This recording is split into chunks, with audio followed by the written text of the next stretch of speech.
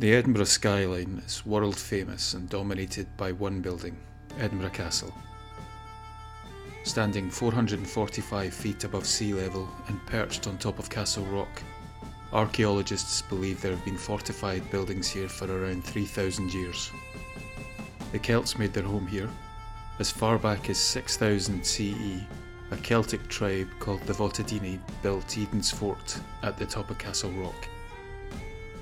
The Votadini people were spread over an area that ranged from the Firth of Forth to the northeast of modern-day England.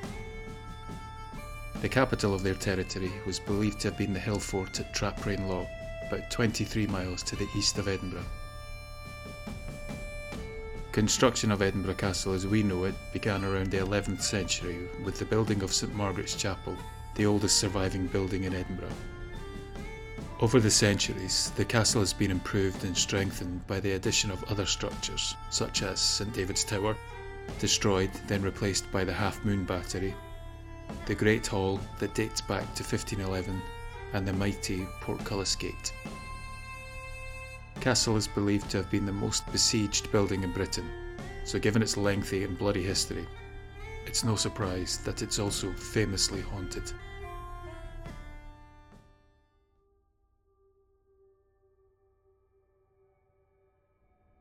In an earlier episode, The Spectre of the Steward, we focused on one particular haunting, that of the ghostly encounters in the governor's house. But the castle has many more spirits residing within its reinforced stone walls. Perhaps the most famous stories within the castle are not the apparitions of ancient kings, queens or governors, but two musicians who both met horrific ends. The Banshee is said to be a portent of doom to those unfortunate enough to hear her terrible, mournful wail. It's believed their cries herald the death of family members, and belief in banshees is strong in many Irish and Scottish families to this day.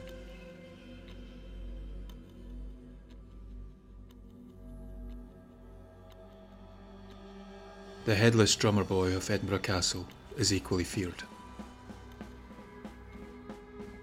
The rat-tat-tat of his drums were first heard in 1650 by a sentry posted on the walls, who was disturbed to hear drumming coming from the central courtyard of the castle. He stopped what he was doing and went to investigate the source of the noise. From his vantage point, he spotted the young laddie walking in a circle around the courtyard, passionately beating his drums. Given he was on duty, he rightly thought he should go and investigate and gingerly approached the drummer. As he neared them, the sentry staggered back in shock. He noticed that the figure, as clear as day, and believed to have been a flesh and blood person up until that point, had no head. Disturbed by what he witnessed, he left the apparition to continue beating his march and went to inform his commanding officer. Naturally, he was accused of being drunk, and the sentry was locked up for being drunk on duty. But there are reports that others witnessed and heard the drummer. Some staff swear the drumming went on into the early morning. Sometime later, the realization hit those who'd seen and heard the drummer that he'd been sounding the alarm. It was not long after the apparition's appearance that Oliver Cromwell's new model army marched and captured the castle. Although he's not been directly seen since, people have heard faint drumming in the dead of night that's been associated with the little drummer boy. Residents of Edinburgh should hope he's never sighted again though. Legend states that if his headless apparition is seen once more, ill luck is to befall the castle, for the sound of his drums is believed to warn residents of an impending attack.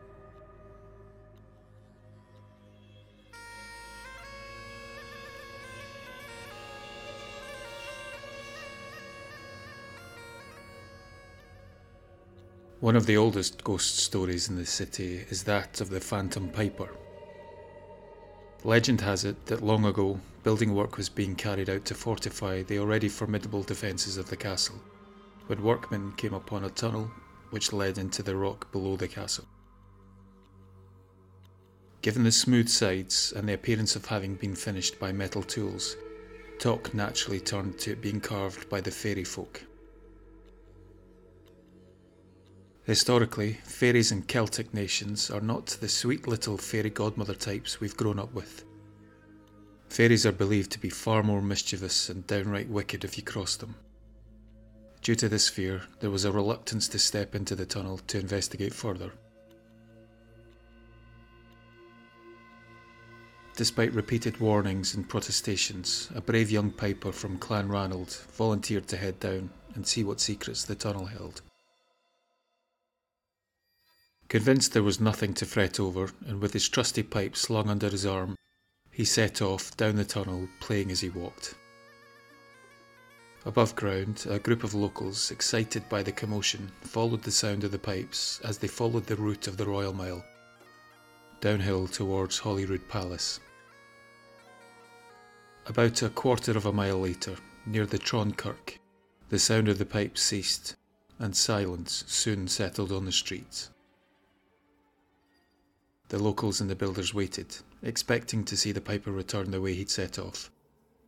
However, it became apparent that the piper wasn't returning, and was never seen again. Fearing for their own safety, and fearing that whatever had taken the piper would escape, it was decided that instead of sending a search party, the safest thing to do was to cover up the entrance to the tunnel. The piper did eventually return. It's said that the skirl of his pipes were often heard moving down the mile, retracing the young man's last steps, and as before, stopping when he gets to the Kirk.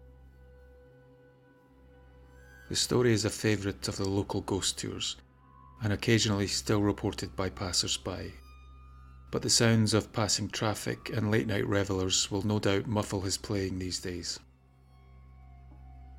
If you ever find yourself during the wee small hours near the Tron, stop what you're doing and cup an ear, for you may just hear the skirl of the pipes rising up from under your feet.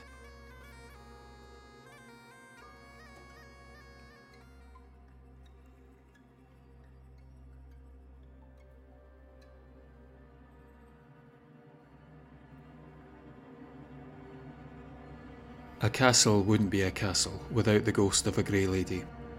Not to be outdone, Edinburgh Castle has one, perhaps two, wandering through its ancient hallways and corridors. In the Ghosts of Glam's Castle, we tell a tragic story and subsequent apparition of Lady Glams, Janet Douglas, haunting the place she was happiest. Her ghost may also haunt the place where she met her dreadful end.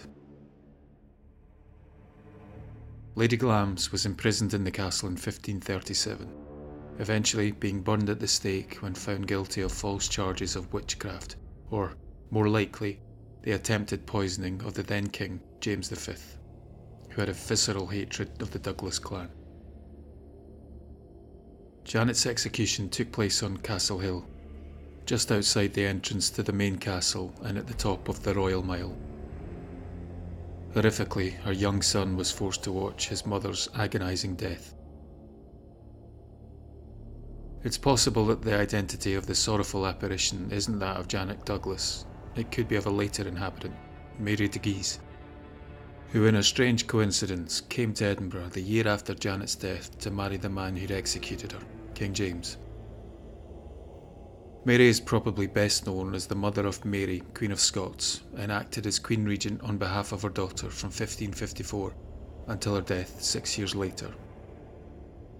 A staunch Catholic, Mary was at odds with the growing influence of the Scottish Protestants, and upon her death, her body was held in St Margaret's Chapel, wrapped in cotton and lead for several months before agreement could be reached with Protestant nobles to allow her body to be returned to France.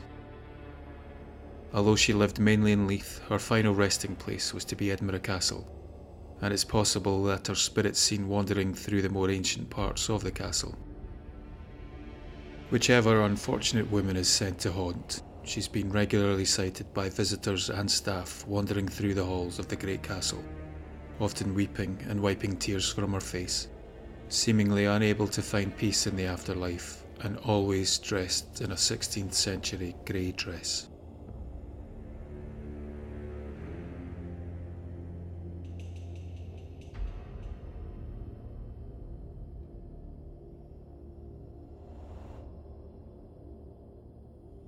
In 1689, the year of the Jacobite Rebellion, English troops sent north to support King William were garrisoned in the castle.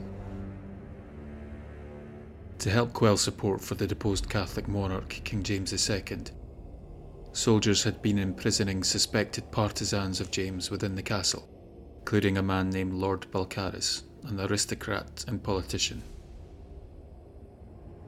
Given his standing, Balcarres was held in some degree of comfort compared to the common prisoner.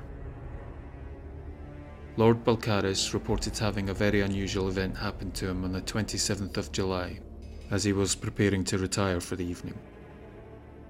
Balcarres was close friends with avowed Jacobite John Graham, Viscount Dundee, more commonly known as Major Bonnie Dundee. Dundee, a popular figure among Jacobites, was immortalised in poem by Sir Walter Scott, written nearly 200 years later. To the Lords o' Convention, 'twas Claverhouse spoke, ere the king's crown go down, there are crowns to be broke. So each chevalier who loves honour and me, let him follow the bonnets o' Bonnie Dundee. Dundee was known as a fine soldier who'd been tasked with patrolling the southwest of Scotland during the unrest and upheaval the times had brought. Back in the castle, Balcarres had set himself for the evening and was preparing to get into bed when he felt someone standing behind him. Turning round, he was shocked to see Dundee stood in front of him, as clear as day and unmistakably him. Balcarres assumed Graham had been arrested and attempted to speak to him, but he received no answer other than the Viscount greeting him with a smile before turning round and leaving the room. Curious, Balcarres followed him out, only to find he was nowhere to be seen. The next day he learned that Dundee had led a Jacobite army to victory at the Battle of Killiecrankie. However, the victory came at great cost, as Dundee was mortally wounded leading the charge of Highlanders against the government troops. He died the day he visited Balcarres. This is the only recorded occasion that Bonnie Dundee has been spotted in the castle.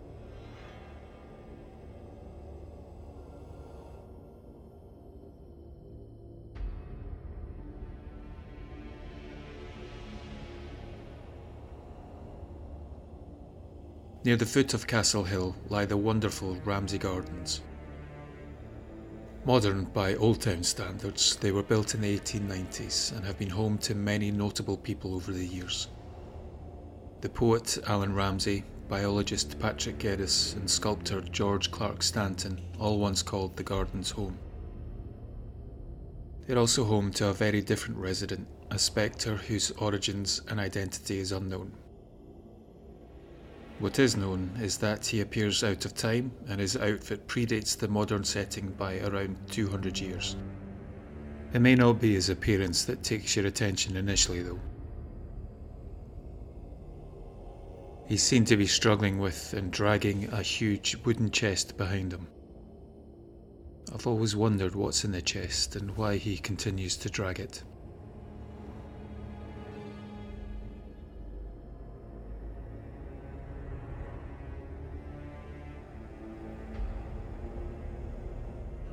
To anyone looking at the castle for the first time, they see a foreboding, seemingly inescapable prison for those unfortunate enough to find themselves incarcerated there.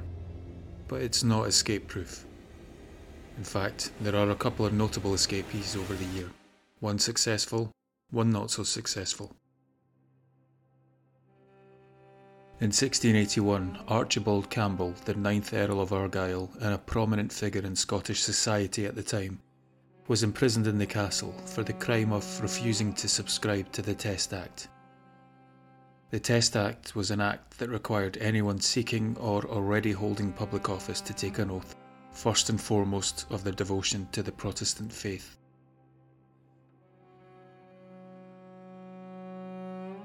The Earl was as clever as he was canny, as was his daughter, Lady Sophia Lindsay. She visited her father while imprisoned, bringing with her a male servant, whose head had been wrapped in bandages due to being on the wrong end of an apparent beating, resulting in some severe injuries to his face. When in her father's cell, he swapped clothes with the Earl.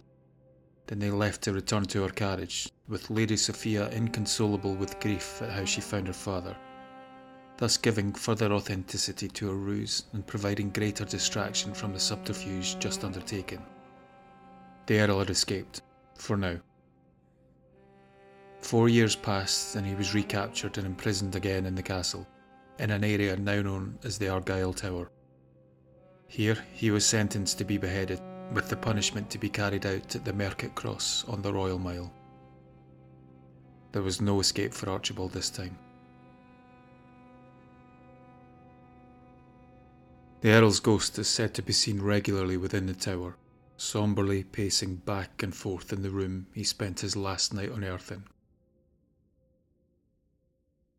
The other, less successful escape was made by a prisoner who hatched a plot to hide in the dung barrels that he presumed were taken down the Royal Mile and emptied there.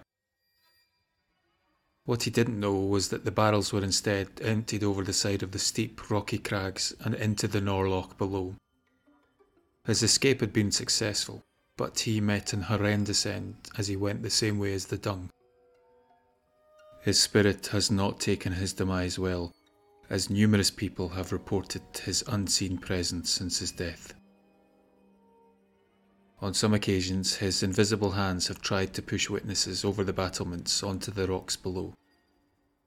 It could be argued that this may not be the spirit of the unfortunate prisoner, but the overpowering stench of dung has been witnessed immediately after.